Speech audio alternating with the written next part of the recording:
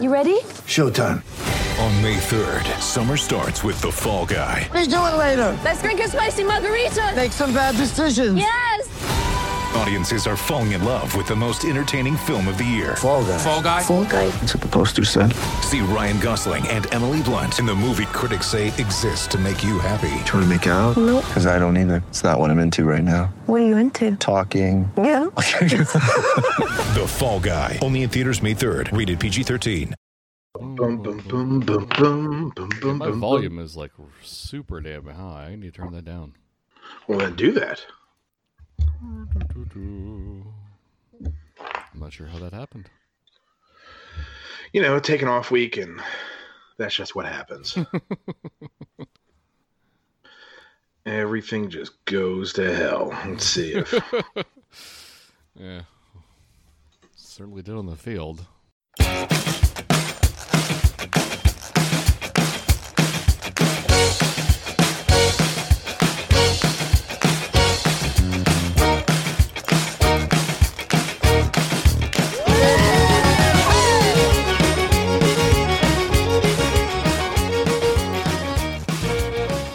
So I feel like I must make a confession and get something off my chest, just for for the good of, I guess, of the program and the LSU fan base everywhere. That I have not, in fact, been wearing my game day T-shirt like I did the entire 2019 season, because after the national championship game, well, I guess since the national championship game, I've lost over 40 pounds, and it's a tent on me now. So I had to switch to a different LSU game day shirt. Apparently that one's not working quite the same that it did for last season. So I apologize. Wear the tent. And with that, it's all Chris's fault. And welcome to the Sneaky Good Podcast. We're your host, Poser. That was our producer, Chris, who we have now found is the source for LSU losing to Missouri. So there you go. Thanks, Chris. Sure. With me now, as always, is Max. How's it going? Not well, but I asked anyway. See? And the editor of And the Valley Shook, Zach. We're back. Well, back to losing. Oh. Man, it takes almost no time for everyone to get really mopey. You realize we won a national title like 9 months ago. Yeah. Wow. Like, no credit? None? No, they get credit, but, like, they're burning a lot of credit. Everyone's upset, Zach? Yeah, I'm not in the... I mean, of course, flags fly forever, yes. But, like, these games count. And... Do they? Yes, kind of. As long as they're keeping score, they count to me. I'm actually writing about it right now. It might be up tomorrow or maybe Tuesday, but this title defense, this is about as bad a title defense as a team has had since the post Cam Newton Auburn 2011 Tigers. I mean, this is pretty bad. And yeah, it'll be them. Worst part is there's still a long way to go. This might only get worse. Yeah, this was the easy part of the schedule. Yeah. You still got to go to Florida. You still got to go to A&M. You got to go to Auburn. You still got to play Bama. Yeah. Are we sure they're going to beat Ole Miss? Are we sure they're going to beat Arkansas? I'm not. Are we sure they're going to lose to Florida and Auburn and A&M? Are we sure they're any good? Have you watched the rest of the SEC? Everybody's good. So they're going to lose to Florida. Are they? Yes, they're not. Here's the thing. Realistically speaking, and I may be totally wrong about this because, look, who knows? It's 2020. Things can change in a week. Who knows? Whatever. But they may need to put up 56 points to even tie, and they're not doing that. I know Florida's defense is bad. They're still not doing it. Florida's defense is bad. And look, this is what people were saying after the Troy game, and the turnaround game after Troy was Florida. Yeah, but they won by 1 against a team that went 4-8. Like, that Florida team was terrible. That was Felipe Franks' first year. That was the year Jim McElwain got fired. I don't think Florida's that good. Their defense is awful. Yeah, their defense is awful. But here's the thing: they have one of the best offenses in the country statistically right now. And I mean, A&M barely beat Vanderbilt. They needed a lot of help, and if that game's played in a full stadium, they may maybe lose that game. and then Florida turns around and loses to an A&M team that did not look good at all. Are we sure that Florida's done anything? Yes, because I mean, they've put up kind of an. If we're comparing the defenses apples to apples here, they are pretty close, statistically. But Florida has played Ole Miss, whose offense is obviously really good. Bama didn't play well defensively, but they ripped them. And while Texas A&M isn't great, they still put up I think they put up over 400 yards on Alabama. I know a lot of it was in garbage time, but there's at least enough talent on the Texas A&M team that they can catch fire in a game and, produce. We've seen that a few times. We saw Kellen Mond do it to LSU in 2018 when LSU had a top 5 defense in S&P. So it's not the same as Mississippi State, who just got shut out by Kentucky, and Missouri, who's starting a triple option high school quarterback in his first game as a starter, his first full game. And look, I think he's good, but I don't know. I think you're going with a lot of certainty in a season where we know nothing about anybody. Just everybody's looked bad. Right now, yeah, LSU would have to be an underdog. I don't deny that. But I think when we're saying, we're definitely going to lose to this team or definitely do anything, I think that's kind of the beauty of this season is, with no one had any practice time. You never know who's going to be hurt or on the COVID list. And no one can play defense in the SEC, apparently. I think we're looking at a bunch of coin flips. Bama's still Bama. But everything else, look, if LSU punches in a touchdown at the end of the game, are we thinking about this game differently? They'd still be 2-1. They would have played bad, but it's they got through. They had a gut check and they got through because they managed that fourth quarter exactly for that play. They burned up 10 minutes of clock in the fourth quarter. They designed that exactly so to keep the ball away from the offense. So their defense wouldn't have to be on the field so they could win it on that final play, and it just didn't work out. They managed the clock well. I'll give them that at the end of the game. That's what I'll give them. But Missouri scored. They put up. I'm going to go check the team stats right now to get this right. But they put up 586 yards of total offense. Yep. Which is ironically, I think, less than they gave up to Ole Miss last year. But whatever. That's bad. Yeah, no one's. They're not saying that it was good. But my point is that everybody looks bad. And for us to be sitting here, week 3 into the season saying, oh, well, this is definitely going to happen going forward, I think that's just making way too early judgments about anything going on when we know pretty much nothing about anybody right now. Is Arkansas good? No. They might be. No, they're not. They got hosed by the referees there. Totally. Hey, Auburn's bad. Totally Auburn's bad. Against, Auburn. Auburn's obviously bad. Yeah, no, you're right. And I think a lot of these games are coin flips. But at the same time, I don't think Florida's a coin flip because I don't think they're going to be able to – I literally don't think Florida is going to not score on a single possession. I think that might happen. They could I would not be surprised if Florida scores 60 points. I think that's a reasonable expectation for Florida to score at least 52. And I don't think LSU is doing that considering how bad they've been on third down. See, I don't think it's third down. They were scoring 42 points, and then they managed the clock in the fourth quarter. If they just keep on rolling down the field, they probably score more points, but the defense gives up more points. So they made a decision, which I think was actually the correct tactical decision, to put the brakes on the offense and to start bleeding clock. Yeah, well, they just couldn't give Missouri the ball back. You can't justify that. Yeah, that's exactly what's the strategy, is keep the ball away from them.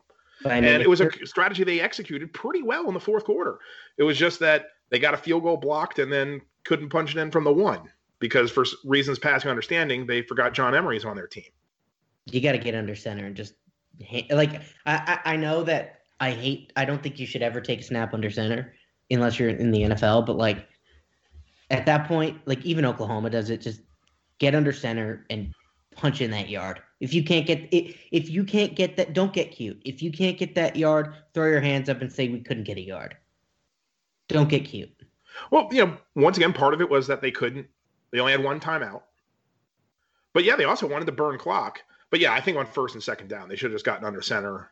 And look, I think Missouri doesn't have that great of a defensive line. You're supposed to try and power over them. QB sneaks work. Even from a yard and a half out, they'll work. Yeah, I agree.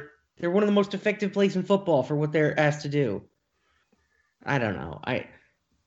I certainly think moving the pocket and throwing on fourth down was a mistake. I think that at that point you run it, and if you don't get it, you don't get it. Because actually what I thought about a lot was the Tennessee game with the millions of players on the field. It was very similar to that, where you had when after the flags were thrown and LSU thought they lost, they came back, they're on the 1 yard line, they have one more play, and everybody in the stadium knew it was going to Charles Scott, and he just ran it in there because it was one of those, there is no way I am not scoring this touchdown, to rip off Bill Simmons. It was an FU play.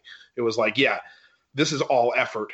And I think honestly the thing other than just the defensive effort was terrible, but other than that, the thing I'm most irritated about in the game is that with the game on the line, on the 1 yard line, there was no one in the offensive huddle who's just like, I'm going to win this game right here.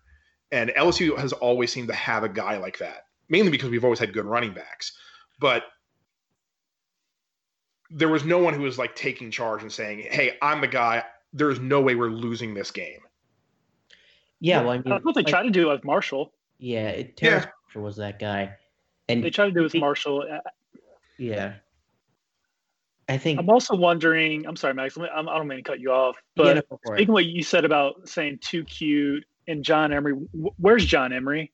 Yeah, I mean, last week has the game of his LSU career, 100 yards on 15 carries, give or take, maybe even a little less than that.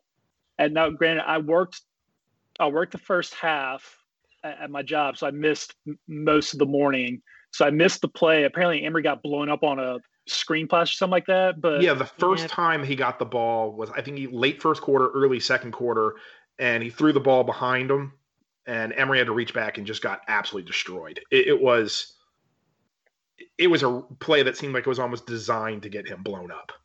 And that's all well and good, but from like that point forward, like he's, I think we can all agree he's by far and away the best running back on the roster, right? Yeah.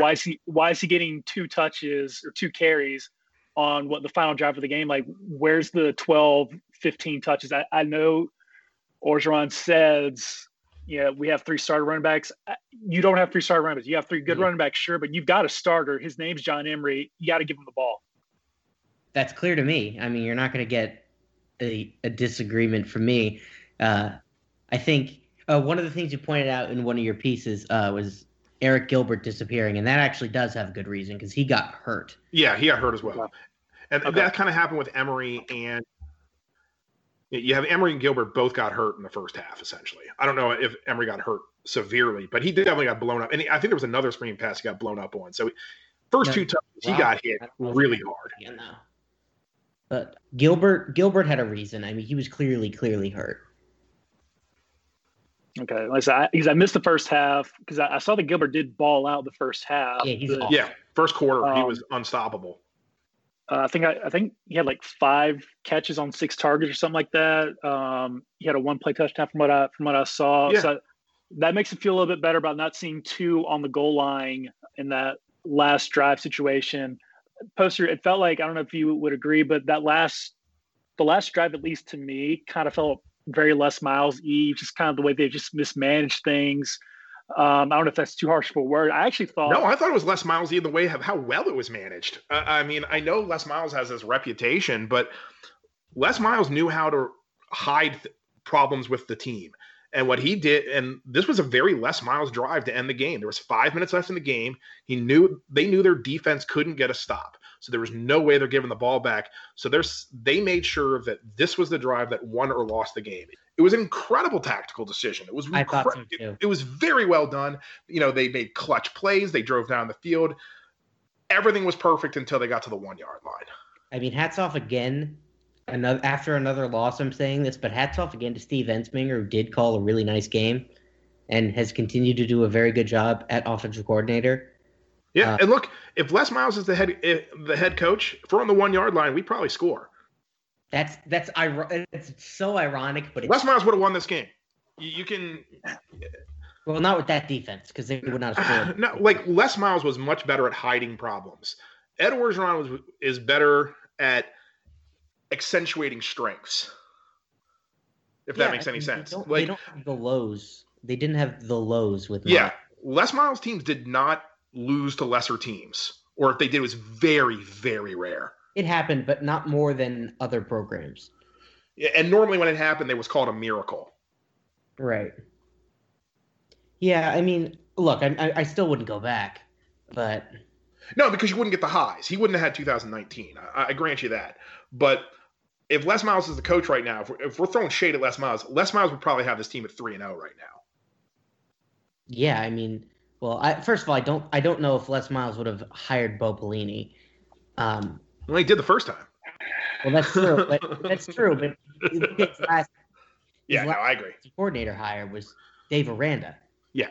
Who Dave Aranda needs to be subtweeting Ed Orgeron. If he were Lane Kiffin, that's what he'd be doing. Yeah, but that's not what Dave. I know, but you got to think he's just sitting there and what's happening. And this is not to say that I would like to go back to Les Miles, because I think with Les Miles we don't have 2019. He wouldn't have unleashed the offense like that. That doesn't happen. Right. So you need Orgeron in order to get those highs. But this is the thing. In order to get those highs, you risk these lows. Yeah, you kind of do. I mean, I guess as we see now. And look, that's not to say the LSU program is going to be Gene Chizik. I don't think that's going to happen. No, I don't think so either. Well, the big counter to that is when you get it is that Auburn team was consisted entirely of Nick Fairley and Cam Newton, and the LSU team had like infinity players drafted in the first couple rounds. Like, that's recruiting. That's recruiting and development. That is not an accident like Cam Newton. No, I agree with that. I would say I don't think it's a talent problem right now. You look at it, the offense is still producing. It's not the 2019 offense, but I think at this point we're all happy with how Miles Brennan is playing. Generally, yeah. Yeah, I mean, we didn't expect him to win the Heisman. He's doing what he's supposed to do. And the receivers, look, they're all on track. We'd like to see Emory a little bit more, but it's not a talent problem there. Yeah, if you had told me that Miles Brennan would throw for over 300 yards in each game of the first 3 games, and at least 3 touchdowns each game, I believe he's thrown. I think that's right. Yeah. And we'd be 1-2. I would have asked you what you were smoking. And look, you look at defense, there's still a lot of talented guys on there. I mean, there's still major contributors from last year. The biggest difference between this team is not the talent bleed, even though that's some of it. But that's not lose to Missouri. That's what causes you to lose to Bama. The difference is the loss in the coordinators. The difference is Bo Pelini. And the difference is Bo Pelini. Let's get into it. Let's talk about how much we hate Bo Pelini, because God, he is awful. He does not have a single redeeming quality. Like, he's not a good person. He's a scumbag, and everyone hates him. And he has his defense going out there, and I'm watching the tape this afternoon, and these guys don't know what they're doing on any snap. They don't know what to do. Like, they're busting coverages on like a third of dropbacks. And whenever they have to play a coverage that is slightly complex, they blow it because they just don't know what their assignments are. Like, what were you doing during quarantine? And like, I know practice time was certainly abridged, but they had some of it. Like, what were you doing with that? Zach, want to defend Bo? That quote about we are so much better now on defense than at any point we were on last year, however O phrased it.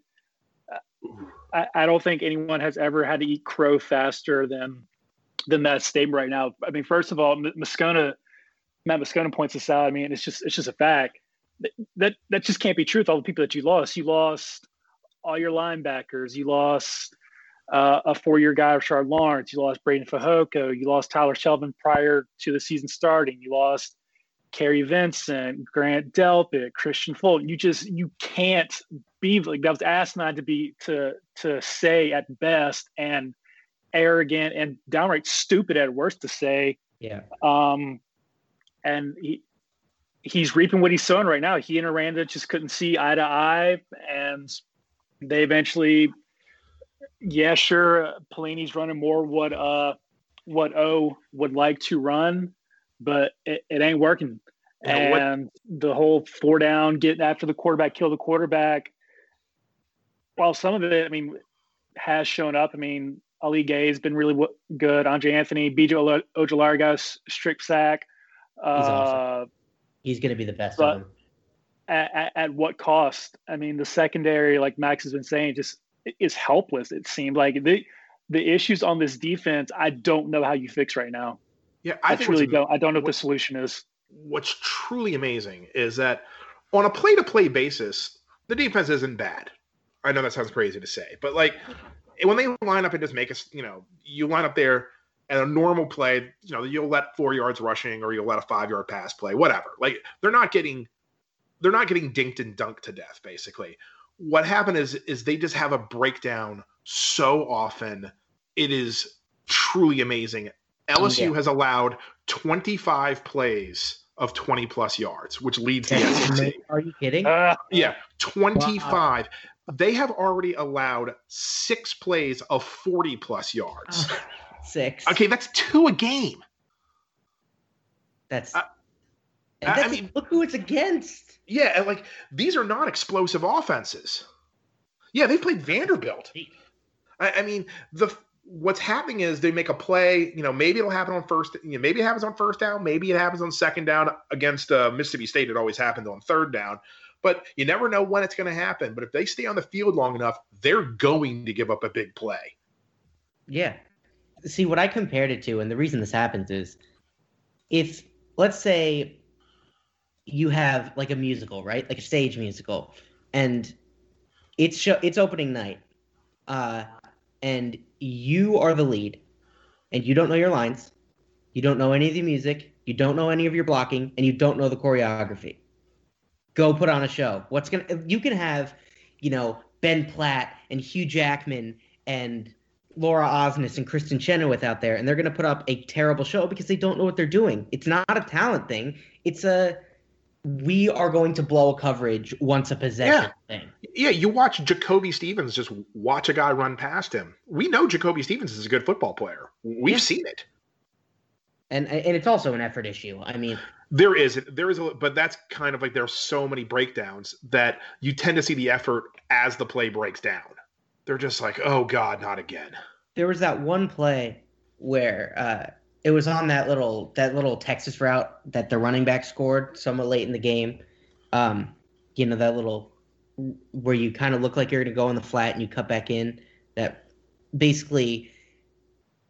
Jacoby Stevens widened out to the flat to take it, and then when he cut back in, he just stood there and just walked behind him as he waltzed into the end zone, and Damone Clark was coming from the other side, walking behind him as he waltzed into the end zone. Like, the symbolism of number 7 and number 18 walking behind a guy as he strolls into the end zone is way too on the nose, even for 2020. Yeah, that is definitely – this is a team that doesn't – they are not responding to Bo Pelini in any way, shape, or form. It's not like – look, we haven't seen the team rallying in the media to, like, defend the coach. Because normally you'll see a little bit of that. Like I saw today, Zach Von Rosenberg was defending Todd Harris because Barstool was going after him. Like, they'll defend each other, but no one's defending Bo Pelini. Yeah. No, they defended Canada, too. Yeah. The players like Canada. And Canada sucked. Everyone hated Canada except for the players. Yeah, because at least they were trying something new. They felt there was a chance something could happen. Yeah, and they kind of liked it a little bit, and they at least somewhat believed in him. They are not defending Bo Pelini, and he is getting criticized way more harshly than Matt Canada because Canada had his defenders. Yeah, and it comes down to this: is this like how long can you hold on to Bo Pelini? I don't know. I mean, it's the only reason you could hold on to him. As the season progresses, is pure, pragmatics in a shortened season, in that a transition would just add another thing. But at the same time, what's going to happen with a transition? Is it going to get worse? How exactly? What's worse? what's worse than giving up literally the most amount of points you've ever given up through 3 games? I do think there is like a whole host of problems by letting go of Pelini. But I think, Poser, you and Adam were talking about this on Twitter with Billy. You know, if we all know he's out after a year, well, we're assuming he's going to be out after a year. What are we waiting on? Exactly. You know, why delay the inevitable? I can see both sides of it. My thing is that the big knock on Corey Raymond, the reason a lot of people didn't want to hire him was, well, he's never been a coordinator before. We don't know what he would do. Well, give him a shot. Promote him up. I mean, it's a no pressure on the job training. The season's, I don't want to say already lost, but the season's already lost. It's gone. Yeah, the season's already lost. So let him give it a try. At least gives. And also, if nothing else, you help out his resume. Because I know Billy's big point is like, well, it's going to be bad in the coordinator community. They're going to look bad on you for firing a guy early. I think that way overrates how popular Bo Pelini is amongst the coaching fraternity. But if you turn it into a way, no, we're giving one of the guys who's been on our staff for a really long time a better opportunity because we're going to get him on the job training. And even if he doesn't stay here, he might get another job because he can say, I've been at DC for a while. I think that's the best way to spin it, because then you have done something to help out the coaching fraternity. Yeah, I look. I think that's well argued, and I think that's a good point. I think you could find out you're working with a Jeff Grimes situation, who has gone to BYU and is running a spectacular offense right now. So if Corey Raymond comes in and as the season goes on, this unit improves and he looks really good, you think about promoting him. Yeah. I don't know if you do it, but you certainly think about it. And I mean, if I were in charge, look, I mean, I don't know the inner machinations of the program, but like, I would give that a serious look. I would have done it this offseason. Like, if you were going to hire Bo Pelini, you might as well hire Corey Raymond. Well, no, but that goes to my bias of I will always hire the up and comer over the retread. You always should do that, though. That's a good bias to have. I mean, retreads, especially. Look what happened with UConn and Randy Edsall. I mean, I said it at the time. I was like, this is a retread hire. It's not going to go well because he's not going to pull the program out from that, and it got worse. And look, and we are dunking on him, but Pelini used to be a very good coach. It's just that the offense, he was before the massive offensive revolution. Right. And he just hasn't kept up with it. And he's from a different era, and the era's changed. And I don't want to say I feel bad for the guy because he's a very hard person to feel bad for. But I don't understand why LSU hired him. It definitely seemed it was a very unexciting hire, particularly paired with Linehan. Yeah, I want to stay on this issue right quick. It was interesting that Orgeron made such uninspired hires. I don't know if you guys would agree with that, but you know, after getting a Joe Brady the year before, I mean, who was Joe Brady before coming to LSU? I mean, he was just briefly associated with the Saints and Penn State, correct, and William and Mary, but you know, he wasn't on anybody's radar. But he goes after and gets Joe Brady. Dave Aranda, maybe not an up and comer, but you know, the very well respected. Utah State to Wisconsin to LSU. So more of he was established, but he was an up and comer a couple of years ago. It was just so curious that Orgeron, after making these creative, innovative, off the wall hires, it just settled. Yeah, even Canada couldn't work out. Canada was a hire. It was a dare to be great hire. I think it didn't work out, but still, it was. I think Canada was still in the same mindset of hiring an Aranda or a Brady. Like, he was still looking for the next big thing. Yeah, Pelini and Linehan, it felt like you just won the national title. You can do whatever you want. I mean, you have a blank check. You won. You know, people are going to – no one at LSU was going to question anything that Orgeron did. He could have hired a guy that no one had ever heard of, and LSU would have signed off on it because – He could have hired George Munoz. Yes. Oh, he should have. That would have been great for continuity. And instead, he hires two guys that I don't even think we wrote about it when they got hired. It was sort of like, all right, yeah, these guys.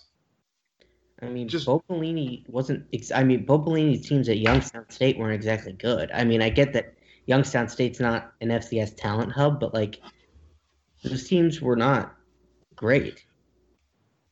Yeah, and I have no explanation at the time for it. Like, at least with Linehan, you kind of have the Garrett Nussmeier connection, and you want to lock up that recruit, and he has something of a reputation as a QB guy, and he just worked with Dak Prescott and developed him from a raw college passer into an NFL player, and that helps.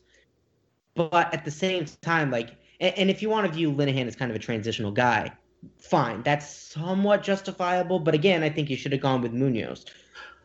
I think Linehan is a much easier hire to accept if it was by itself. Like, if they just hired Linehan, you're like, okay, they hired Scott Linehan, whatever. Linehan paired with Pelini is kind of what raises the red flag. It looks like a trend. Yeah. And it looks much more like a trend today because now Linehan, I think, has taken abuse for the Missouri game because of Pelini. I don't think Linehan did anything. I know they went 0 for 10 on third downs, but they scored 41 points. But he's going to take it in the shorts because Pelini was a terrible hire and Linehan got hired at the same time and feels like the same kind of hire. He's kind of getting, hit with the same brush. Yeah. I mean, and I don't necessarily think that's totally fair. We will see. My thing about Miles Brennan and the offense right now are I still don't know if this is a Shea Patterson situation where they just rip apart lesser competition because they're, got really great talent on the outside and he doesn't have to think. And then when they get to teams that kind of force you to get through a progression a little bit more and think and process, you fall apart. We've seen that happen with Patterson and Ta'amu back to back. So, look, that's still TBD, and I'll have a better answer on Linehan at the end of the year. But Pelini, I have my answer. Yeah. The verdict's in. It ain't working. You keep him around for Florida just so someone else takes the hit for Florida, putting up 60 points? Yeah, that's not fair. Corey Raymond's first game being Florida would be unfair. Yeah, I remember when they made Brandon Harris, made his first game to be on the road at Auburn. Yeah, that was I think it ruined Brandon Harris's entire career because they had a chance to play him at New Mexico State at home, and instead they threw him into the Lions' den. And you don't want to do that. You want to give someone as easy of a first game as you can.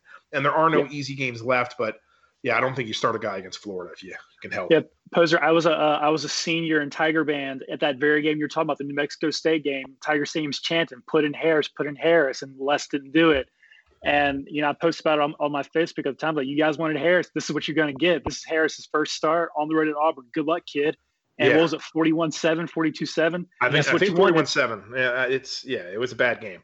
But that's what happens. You start a guy on the, he wasn't a true freshman, he was a sophomore, I think. But still, start a raw quarterback on the road, at Auburn. Jeez. I mean, like, there are very few places worse for a guy to start his career.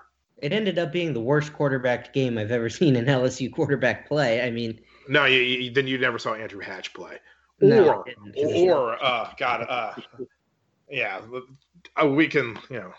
I don't want to make fun of. I'm trying to remember some of the guys who Jamie Howard and Chad Lew beat out. I can't remember the rest of that roster, but it was bad. We can't talk about Jamie Howard because we're trying to get his kid to play. I like Jamie Howard. I think Jamie Howard gets a bad rap from LSU fans. He gutted it out for this program. Also, his kids. Max, where are you on Walker Howard? I'm very incomplete at the moment because he's just taken his first varsity snaps. But the early returns from the first couple weeks, and I've been tracking both of them, him and Nussmeier, through their first few weeks of the season, and the early returns are good. Those guys are both killing it right now. They're both really talented, especially Nussmeier, who should be rated a lot higher than he is. Now, actually, hold on. Does anyone think there's any effect on recruiting this season? Because I really don't think this season is going to affect recruiting at all. But does anyone else? Pelini, maybe. I don't know if guys want to play for Pelini. I think it actually has a better impact on recruiting because if you're looking at like a Corey Foreman, a Mason Smith, they're looking at this line going, hell, I can do this. I can play right now I can play over these bums. I think we're all in agreement.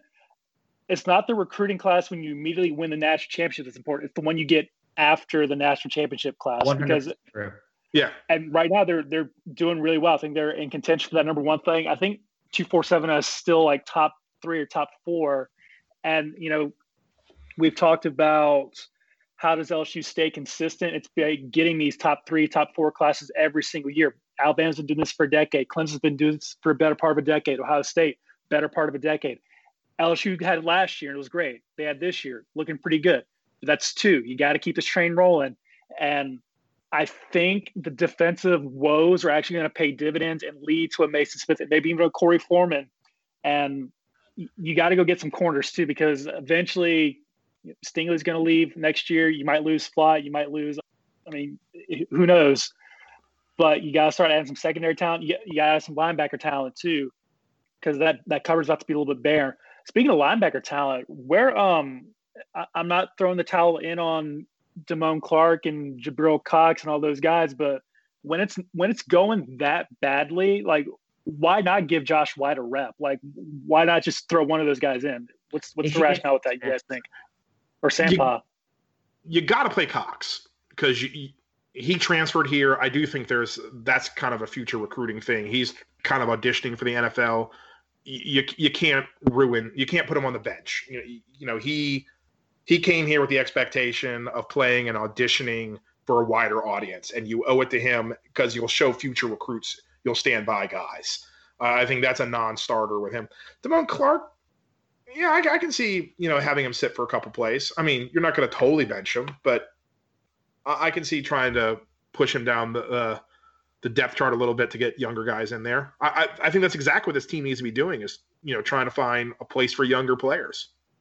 I think that's the case, especially with Damone Clark. I think he needs to take a little bit of a seat. Not a total benching, but like it's also a little bit of an effort problem from him right now, because he was one of the 2 guys who just neglected to chase that running back on the angle route that he scored on, and so I mean that was kind of a problem for me. You got to try something else, but at the same time, it's not a player problem right now. It really isn't. Like I said, I mean, you could put kind of anybody back there, and if they don't know what they're going to do, they're going to bust coverages and they're going to miss fits, and they're going to. But the other thing is the tackling's been really bad, and that's coaches don't tackle. No, that's true, but part of that's effort. Right. Yes, it's like 60% effort when you're a good player. And also, since we were talking about bad quarterbacks, this is the run of some of the quarterbacks we had post Tommy Hodson, and I'm skipping backups. These guys actually all at least started a game. Sol Graves, Jesse Daigle, Ryan Huffman, Melvin Hill, and Brian Sparacino and Craig Nall. So that's what Jamie Howard was competing against. So, yeah, he was definitely a much better player than the guys who are around. I don't even know who any of those guys are. They're bad. They were bad. Melvin Hill famously quarterbacked the Purple Pants game. Ryan Huffman had a 32% completion percentage in his career. He only threw 28 passes, but he got benched for Howard. Yeah, it's Sparacino, 41%, Craig Nall, 44%. Yeah, we're talking guys who – and I actually kind of liked Craig Nall at the time. And then they were eventually benched for the great Rohan Davey. He's what saved us from. Yeah, I mean, Rohan Davey was a beast. He knew what worked. Threw it to Josh Reed a lot. Yeah, Josh Reed Josh Reed's the kind of person because I really started doing this in like 2010, 2011. So I still have to do a double take at some of Josh Reed's numbers. Oh, they're amazing. Yeah. As crazy as Terrace Marshall is performing right now, like his game against Missouri was probably the single greatest game I've seen an LSU receiver play, even above Jamar Chase last year against Vanderbilt. Honestly, yeah, if we're going to compare it to the great Josh Reed game against Alabama, I think it's bigger because it was Alabama and, we won that game. But Terrace Marshall at 235 yards, just a ton of catches. And 11 catches, 3 touchdowns. He did it a totally different way. Terrace Marshall's going down the field and making big catches. He made just some huge catches. He's the one who got us down to the 1. Josh Reed was pretty much the same pass every time. He would do that bubble screen. He would go 3 steps, turn around, take it, and then he was a running back out there, and he would just plow through defensive backs. It was a totally different style. He wasn't as That's why he didn't translate to the NFL. Right. Yeah, that's exactly why. Because he wasn't as impressive in the open field. He was a big guy, but he wasn't tall and lanky like you think an elite wide receiver is going to be. Yeah, I mean, there's certainly a market for those even shorter, bulkier guys now. Because A.J. Brown is 6'1", 230, and he's legit if he ever gets to play again with the Titans COVID situation. But, like... Hey, they're moving the game to Tuesday. I'm sure everything will be fine. I can't believe they haven't canceled that game. Didn't they have another positive test? Yeah, and I just, what are they doing? Just cancel the game, guys. I can't. We are so lucky this virus doesn't have like a 30% fatality rate because we would be extinct. Just as a reminder, I live in Nashville and I'm very scared right now. Oh God, yeah. Texas has been, we've gone down a lot, so we've been pretty lucky where I live. We got burned immediately in Connecticut. Yeah, you're right by New York. That was. We got set on fire right at the beginning. I got it like right away. Yeah. So yes, we have now gone from LSU football to COVID. That's how well we have played in our first game. And we got to talk about how terrible quarterbacks were at LSU in the 90s, except for Jamie Howard, who I will defend. With that, let's go to the question bag. Oh, man. Okay, let's break it in with something not football. Oh, let's go. Jacob Hibbard. Buy, sell, or hold. Thanksgiving is the most underrated holiday. It has the best food and comes second only to Halloween in terms of weather. Buy. Are you kidding me? That's correct. I don't think it's underrated. I think it's properly rated. I think everyone likes Thanksgiving, right? Who hates Thanksgiving? I do think Thanksgiving. There's a weird lack of like where are the Thanksgiving movies? Like there's plenty of like Halloween specials and God knows there's plenty of Christmas specials. Why haven't we tapped into the Thanksgiving movie special yet? Because we have perfection with planes, trains, and automobiles. True. Fair. Yeah. See? You want to hurt me? Go ahead. Hey, you can't beat John Candy and Steve Martin. I mean, it's simple as that. Thanksgiving. Yeah, no, I think for years I don't know, because I mean, I really love Christmas and I love Halloween, although I don't love it as much anymore. I don't love any of these things as much as I did when I was a kid, and that's terrible. It's better when you start having kids again. You get your love back for, like, I love Christmas now. Little kids at Christmas are the best. But Thanksgiving, what's cool about Thanksgiving is there's nothing else but the whole holiday is, hey, everybody, we're going to hang out together. Yeah. And there's something cool about, hey, we're all going to take a break in our lives. We're going to have, a really big meal, and we're all just going to sit around and we're going to hang out. And yeah, that's really cool. Well done, Abe Lincoln. That was a good idea. How do you guys do y'all's turkeys? Do y'all bake it, fry it? What do y'all do with y'all's? I bake. Suspect. I'm sorry. The frying scares me.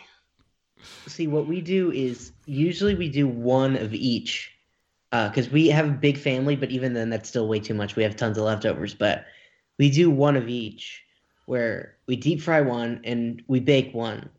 Everyone obviously prefers the deep fried one, but every year we're just convinced my uncle is going to set the state on fire doing it.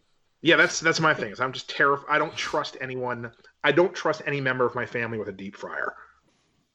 Yeah, it's so good. It is good. It's really juicy, and it's awesome. It's way better. I mean, I'm not denying that. I'm just saying the risk of death.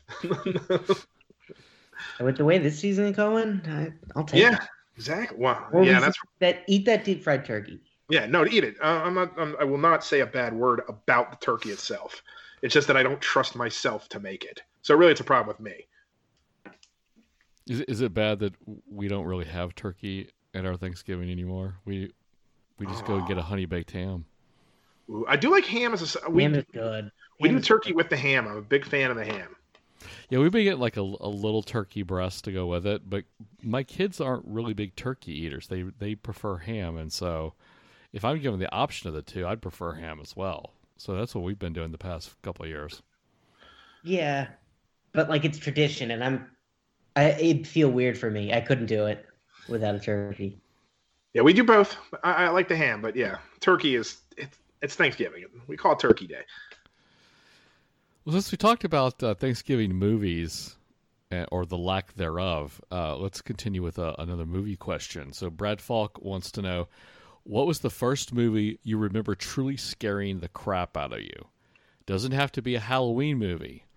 Also, what's the most fun scary movie you have been to? Whole crowd going crazy. Mine was Scream. The theater goes dark, 50 beer cans crack open, and it was a roller coaster. Yeah, I got a weird answer to this one. And it may be incorrect if I'm remembering incorrectly chronologically, but the most scared I've ever been at a piece of media, or more specifically movie, was The Big Friendly Giant. Okay. Because what first happened was I read it and I got scared. And then in third grade, I was in third grade at the time, and we had a movie day. This is at the end of the year when the teacher is mentally checked out. We screened that movie, and I didn't want to be that kid who calls their mom to go home, but I was horrified. So basically my reasoning behind this is that just this kid is awake. Just this kid's only crime is being awake late, and a giant just abducts her from her. I don't remember if it was a boy or a girl because I shut it out, but like abducts them from their house. And then so the kid was like, this is seared into my brain. The kid was like, am I ever going to see my family again? The kid's like, and the giant's like, no, you live here? That's outrageous. That's horrifying. So I was terrified. I was so scared that I could never even touch the book physically again, and I had to have my mom come in and take it out of my room. I've never been more scared at a movie than I was in that classroom. That giant is not friendly. Zach? Mine would probably be Batman Begins. Probably getting an off the wall choice, but if you recall Batman Begins, the Scarecrow is the main villain of Batman Begins, and like his whole thing is fear toxins and stuff like that. And it got to me. It psyched me out a little bit. I typically avoid horror movies. I don't like the sensation of being scared. So I don't really have a good one for most fun I've had being scared. I did, I don't know if it counts, but like I saw Get Out. Get Out was good. Not in the theater, but like at a friend's house. And it was fun. And that was more of like a unnerving, like thriller kind of fear than a horror. I prefer those type of fear movies. But Batman Begins really did some damage to me. It took me a little while to finally get through it all. I love horror movies. That's like one of my. So this month is awesome for me. Yeah, I love horror movies. The first movie I remember truly scaring the heck out of me was the original Nightmare on Elm Street. Mm-hmm. It was about 9 or 10 when I saw it. I saw it at a friend's house. We weren't supposed to be watching it, and it is a perfectly designed character to terrify children, because if you go to sleep, he will haunt your nightmares, and that's just really well designed for not preventing you from going to sleep ever again. So I don't think I slept for like a week after seeing Freddy for the first time, and I've been hooked on horror movies ever since. I actually have two for my favorite performances live kind of thing, like, experiences. One, it wasn't the entire movie. It was just my favorite moment in a movie. We were seeing Drag Me to Hell, and about halfway through the movie, sometime right around where the lady was getting dragged to hell, someone yelled in the front row, "Should have gave her the loan." And my wife and I will now quote that pretty much in every movie we ever see. "Should have gave her the loan" is now become just part of the lexicon of our family. It was just a perfectly timed scream at the screen. I was so impressed by it. But for a whole movie-going experience, I saw The Hand That Rocks the Cradle on a college campus. I saw it at Virginia Tech, actually. It wasn't at LSU. And a bunch of drunk college kids rooting for somebody to kill the nanny. Big fan. It worked out really well. It was just awesome. Once again, it was like 50 beer cans. Everyone was just throwing stuff. It was almost the most fun I've ever had watching a movie. It's a bad movie, though, but great fun. I saw the original Poltergeist when I was 11 years old. Ooh. So that pretty much does it for me. Yeah. Can't watch TV. Ruins that for you.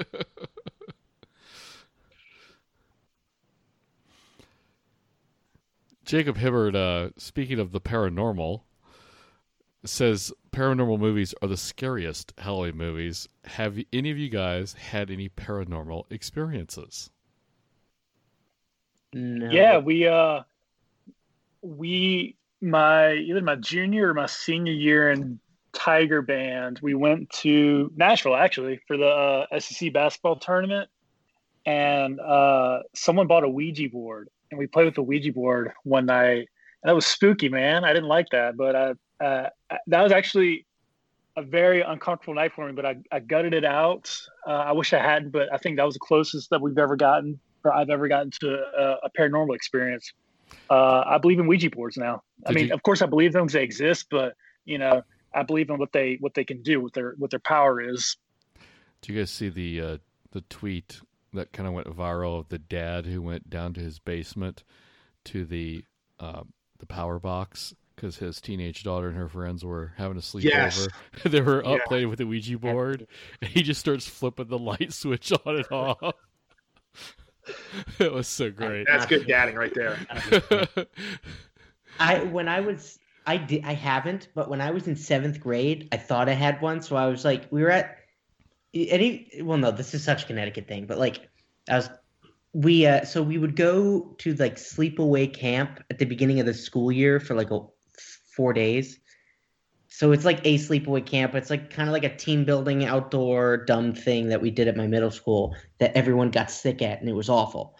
But so we were all staying up one night in like our little cabin thing, and there were like these weird sounds outside. Turns out it was just a kid who got out, but we got out of the room. But like a kid convinced me it was a ghost, and then a couple other kids got in, and I really believed it. Yeah, I don't think I've ever had any genuine paranormal experiences. My hometown in Maryland is a very, very old town, at least for America. If there's any Brits listening, they're now laughing at the idea of there being a very old American town. But it's about a 200 or 300-year-old town, and it's built into into a valley into the side of the mountain. And so all the newer buildings are against the road, but the older buildings are kind of buried in the mountainside is the best way to say it. And there's a couple of places you can there's an old burnt out, girls' home. And that was really, really creepy. So I was terrified, but no ghosts actually attacked me. But I'm sure, we were trying to scare each other and said boo a lot. But I was actually not, attacked by ghosts or anything. But at the moment, I was truly afraid of, the burned out girls' school. That's a good band name. Well, burned out girls' school. Yeah. I was just thinking Brittany Fox immediately popped into my head with their song "Girls' School," but that's 80s hair metal that I'm sure the younger punks have. I was going with a Red Hot Chili Pepper, that Catholic schoolgirls rule. But it wasn't a Catholic girls' school. It was just a regular girls' school from like 1850 or something like that. That's pretty creepy, especially since it burned out. I mean, like, I don't know. I would hate to have a paranormal experience because it would be something I wouldn't be able to explain, and then I would have to. Then I would basically become one of the ghost people at that point. No, I would go in total denial. I'd go the other direction. Just in the moment, I would totally freak out, and then afterwards, I'd be like, "Nope, didn't happen. Nope, don't know what you're talking about." No, I'd have to become one of the ghost people. I would, and I do not want that. Well, all the rest of the questions are football related, so do you guys want to dive into those? Yeah, let's take a small sampling. We don't have to kill ourselves over this one. It was bad, guys. We know. Vinny Bartles asks, is there an offense left on LSU's schedule that you feel confident this defense can stop? No. I don't see it. We couldn't stop the offense that were on our schedule. Well, I guess we stopped Vanderbilt. They're terrible. Stop that. South Carolina? Maybe South Carolina, but like that's honestly, the one that I thought of too. Yeah, with South Carolina. Maybe, but like confident. Look, if they get better by then, they'll stop South Carolina. So maybe South Carolina, but like on the other hand, I think And honestly, you know who's really terrible? Auburn. Yeah, I think we'd slow down Auburn. Bo Arkansas is only averaging 4.8 yards a play, so maybe we could slow down Arkansas. And again, if the team gets better by then, which, I mean, they have to, right? Then, yeah, maybe. But, like, the thing is, they're giving up 50 to Florida. They're giving up possibly 60 to Alabama, like legitimately 60-plus points. And they might give up 50 points to Ole Miss, who is bizarrely awesome on offense right now. Because Matt Ole Miss is always good at offense. It's just a thing. Yeah, but I mean, at the same time, like in the later Hugh Freeze years, they kind of cratered against better teams. Like when I mentioned Miles Brennan potentially being a Shea Patterson, that's kind of what happened. And then now they went and they ripped Alabama up and down the field. Yeah, and they have Kiffin and Ole Miss. I tend to think of Ole Miss as consistently having a good offense. They've had a couple years where they didn't quite have a great one, but Ole Miss over the last decade, they've been one of the best offenses in the SEC. It's not weird to see them at the top. Hugh Freeze to Lane Kiffin is a pretty good offensive, transition with Rich Rod in between. I like to call Bo Nix Nick's Trubisky. I wasn't taken off yet, but I think we're going to get there one day. You're being a little hard on Trubisky because at least Trubisky will stay in the pocket for more than half a second. I mean, Bo Nix just doesn't like playing quarterback. He just gets out of the pocket the second he can. It's hard to watch, and it doesn't help that their offensive line is abysmal. It's awful. It might be the worst in the SEC. So Auburn, maybe, no, but I'm not confident that LSU can stop anybody right now. No, and also define stop. I mean, hold under 30. Okay, yeah, Auburn, but hold under 40. God, nobody. I can't wait to get the confidence poll for this week emailed to me from the higher ups at SB Nation. I'm guessing it's going to be like around like the 30%, maybe in the 20s. Who's going to have confidence? Who are the 20%? It's like who was the person that didn't vote Joe Burrow as the Heisman? Like, I gotta know. Like, whose idea was that? Who are the 20%? Hey, look, there's always someone who wants to just go against the grain. That's true. All right, finally, Brad Falk says, today was the first time I could have devolved into the same emotional state as my 90s LSU fandom, watching us play a Jefferson Pilot game. The old dirty windshield games were a matinee in defensive futility, inopportune offensive mishaps, and complete exasperation. But I won't devolve, because I feel like the offense will keep us in all games and will only get better. We can score on any play, lest it be third down. So what is the biggest step the defense can take with the remaining games? Know what their coverages are. Know what you're doing when the ball is snapped. I mean, there was that one touchdown where Connor Bazelak threw to that wide open receiver on a post route, and he just caught it in the end zone, and it looked like they blew the play dead, but they didn't, and it was a touchdown. So I saw a replay that I can't actually relocate. I can't find it again during the game where the number 2 receiver, which is the second from the sideline, ran a quick out route. And so Eli Ricks moved to cut that off, which is basically in keeping with a coverage called Palms or 2 read. And so he thought they were playing Palms, and he passed off his post to a safety that was not there. And I mean, there were 3 or 4 of those, and similar things happened in the run game too. I mean, know what to do. Just at the very baseline, back to my musical theater analogy, know your lines. And if you don't execute them well, you don't execute them well, but know your lines. And you know what? Teach them their lines.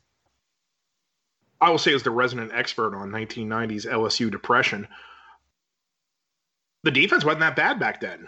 I mean, it wasn't great, but they were terrible because of the offense. We've already gone through the litany of quarterbacks. Aside from losing 58-3 to Florida, but that was a pretty whole team destruction. LSU was pretty good at, playing pretty good defense. That was the Gabe Northern era. After that, you had Mark Roman. That was a little bit later. But LSU, even when they were bad, they were able to play defense. That's what's so shocking about now. This is truly new ground. An LSU team that can't play defense, I'm really struggling to come up with a team that's similar to that, because even bad LSU teams were able to defend. Even bad LSU defenses are able to defend. Yeah, I tweeted out today. I was like, remember we're talking how bad Kevin Steele was because he had 10 straight games where they allowed 20-plus points. Yeah. We'd kill for that right now. Oh, my God. We would first of all, we'd be 3-0 comfortably with Kevin Steele.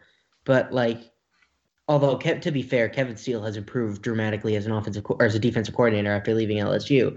But, even the 2013 team, which was a really bad defense for, the first half of the year, they shut down Johnny Manziel in that game and were gangbusters for the last month of the year. And even then, they were giving up 44 to that great Georgia offense. So they were okay. Yeah, and you look at last year, everyone points at the Ole Miss game where LSU gave up a bunch of yards while protecting a 21-point lead and still won by 21. So, yeah, whatever.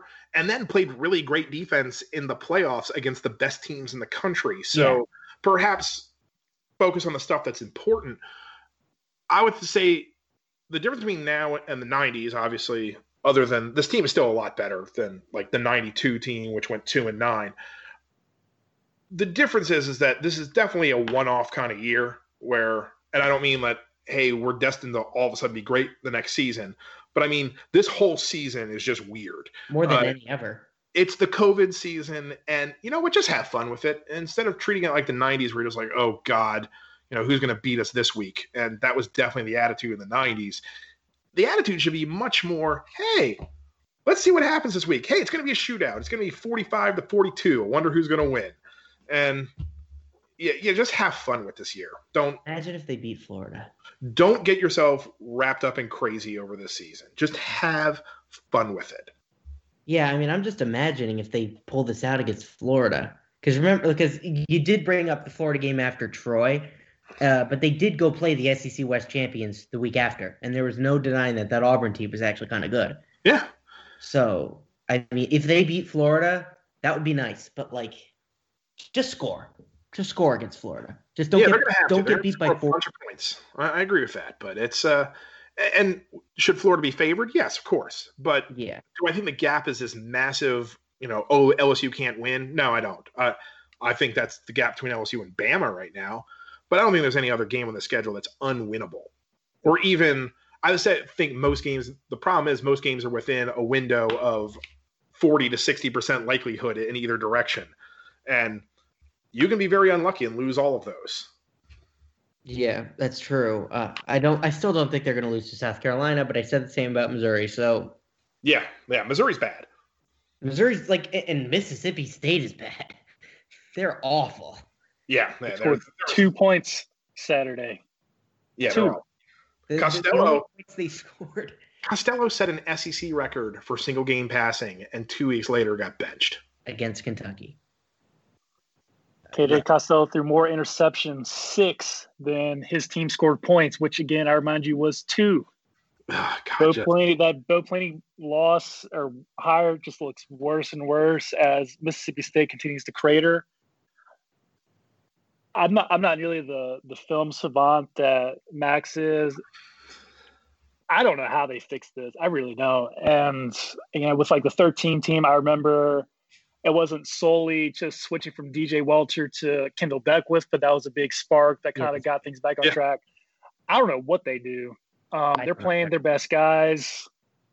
We all thought, well, when Stingley comes back, the secondary will get better. Stingley is doing his thing, sure, but he can't help. He can't cover everybody. And now he's tripping over chains and rolling his ankle. What's that about? Talk about a weird year. He had an allergic reaction. Now a chain link is hobbling the best corner that LSU's ever had. Yeah, 2020. It's all fake.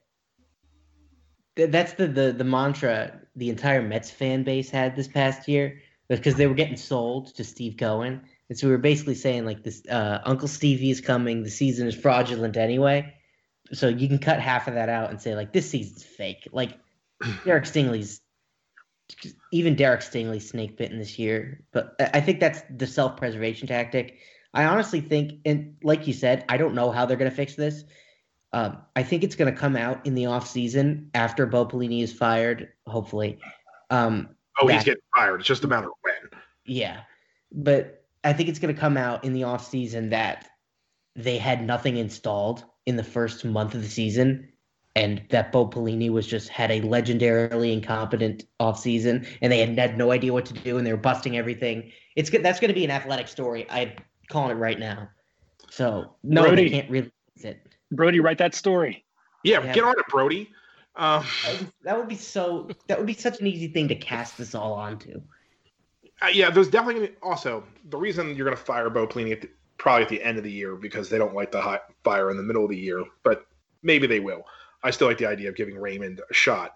But if they fire him at the end of the year, it's clear that they're setting Bo Pelini up now to be the scapegoat. It's from this point on, Orgeron is just going to say, okay, well, my bad. I made a bad hire. It's all his fault. Hey, remember Canada? I fixed it. I brought in Brady the next time. So I think that's definitely – it's good to already have the guy identified who you're going to pin the whole thing on. So no matter what happens from this point on for the rest of the season, I don't want to say that Orgeron comes out of it unscathed, but he's already got his out plan. I'm going to be like, that's what I think is going to happen, and I'm going to fall right in line with it, and I'm just going to scapegoat Bo Pelini the whole offseason. Yeah, no, I'm fine with that. I think he just says, hey, I made a bad hire. My bad. I did it with Canada, and I fixed it. Also, Pelini's career is over. Yeah. At the major college level. It's done. Yeah, it was weird anyway. For him to go from Youngstown to LSU, it was a weird move. Pelini's going to end up like John Chavis coaching out of middle school. Hey, but to Poster's point, to Orgeron's credit, he owns up when he makes a mistake, like with a bad hire. He says, you know what, that Canada thing, my bad. Every loss, he says, or every win, he gives credit to the players. Every loss, he says, don't blame players, blame me. So to his credit, he owns all these things. He's going to be owning this whenever that time comes. They let Pelini go. Yeah, I agree. I really like how upfront Orgeron is about things like that. He is okay with being portrayed as this moron, where he's just like outside of Louisiana. Everyone's like, oh, well, Ed just lucked into the national championship, and I don't think Ed really cares that much because as long as the people in Louisiana know that he was a part of it, he's cool. But yeah, I think he's very good about saying, okay, here's the mistake. I need to fix it. Ed's been, even midseason, they lost to Troy. They immediately made fixes. That has been the best thing about Orgeron so far is his identification of problems and not getting stuck in a rut and fixing things as quickly as possible. And what's so concerning about the Missouri game is it makes it seem like there is no quick fix, that this is something that's going to drag out the entire year. Because if it was just a small scheme thing or just a little fix, they would have fixed it before Missouri. Yeah, they would have. But honestly, they would have fixed it by mid third quarter against Mississippi State. Once again, I'll give you one game. I will give you, and that's what I was kind of saying. Like, I was like, all right, I'll give you one game. But like now to this point, my any expectations I had, which were little after Mississippi State, are shattered. So I'm watching the rest of these games with less emotional stakes and more of a scientific curiosity of how this pans out. Like, I'll just be sitting there with a notepad saying, interesting. And which will be a lot better mentally. But I just can't wait to see how if Ed Orgeron turns this around somehow, then that's going to be amazing. Or if Bo Pelini just continues to get roasted, I'm going to kind of enjoy that too because I think he deserves it. Yeah, he's a hard guy to root for. He's the worst. Everybody hates him. He's like Matt Canada, but not even the players like him. I thought these players liked him. I thought he was a player's coach. Is that not the case, or was that just so too? But they're not defending him right now. Because I thought his first time around, all the LSU guys, the Dorsey, the Tyson Jacksons, I think you're right. Kevin Jacksons, they loved him. I think first time around, you're right. I think Bo Pelini was. I don't want to say he was a different coach 10 years ago. I think football was a different game 10 years ago. Well, when it's working, everyone's happy. That's true. Like his personal mannerisms don't come into question when you're shutting people down. As much as, people are trying to make college football a less hostile environment, like people are still like, even the players are going to say, whatever, it's working. But when it's not working, his, personality becomes a lot more grating. Winning is the cure for everything. Yeah, people like winning. Yeah, and it becomes, you won because he yells a lot.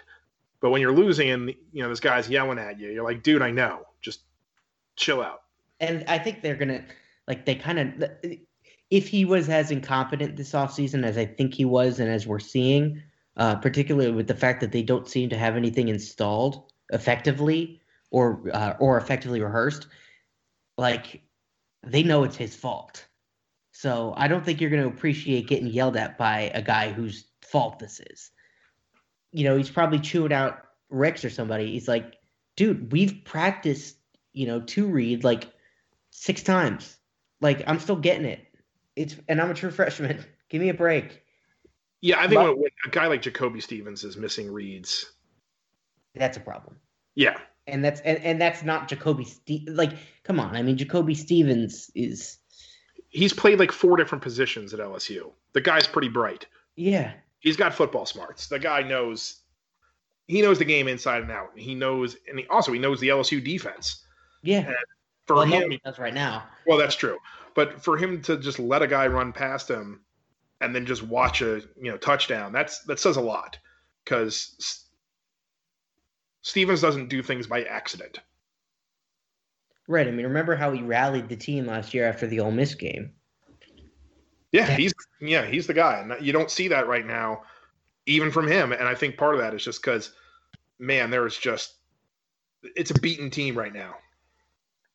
My new favorite conspiracy theory is that Ja'Marr Chase opted out not because he saw that Miles Brennan wasn't it, but because he was dominating practice so much. He's like, oh, man, this defense, this ain't it. I got to get out of here. Yeah, well, I mean, he would be going up against Derek Stingley in man situations, so I don't think that would really happen. But maybe he saw Racey McMath and Eric Gilbert just ripping people up and down. Yeah, and also I think this is just the kind of season where you're just like, you know what? If I'm a first round draft pick, I'm not risking it. I want an national title. I don't think what's that Ricky Waters quote for who? For what? The team? Yeah, exactly. I mean, look at we were talking about Dak Prescott before we started recording. I mean, your career can end in a second. I'm not saying Dak Prescott's career is officially over or anything like that, but that was a very bad injury. And, players got to think about that. Particularly guys like a guy like Ja'Marr Chase, who's clearly going to be a first-round draft pick and has an NFL future to think about. You're not risking millions for the team, for the, rah-rah, the old college try. I can't believe he even thought about coming back. The second that there was a pandemic and people were opting out, I was like, all right, Ja'Marr Chase is gone. The fact that he even showed up at fall camp is crazy to me. No, I think you want to hang on as long as you can, but I think there comes a point where you're just it's too obvious that you have to protect yourself to go pro in a season that's just going to be weird. I think it's been apparent for a very long time that this was going to be. Look, even Bama can't play defense this year. Yeah, they almost lost to an unranked team for the first time since 2007. So things don't make sense. This is definitely the year to opt out. Unless you're a fan, then just chill out, just watch it for weird stuff. Yeah, I'm basically emotionally opting out at this point. It's, what are the stakes at this point? What could happen unless they go 1-9 and lose every game by double digits, and people are getting fired left and right. But which I feel could actually happen. But unless that happens, I'm gonna be somewhat. I'm on to. It's like Bill Belichick. I'm on to 2021.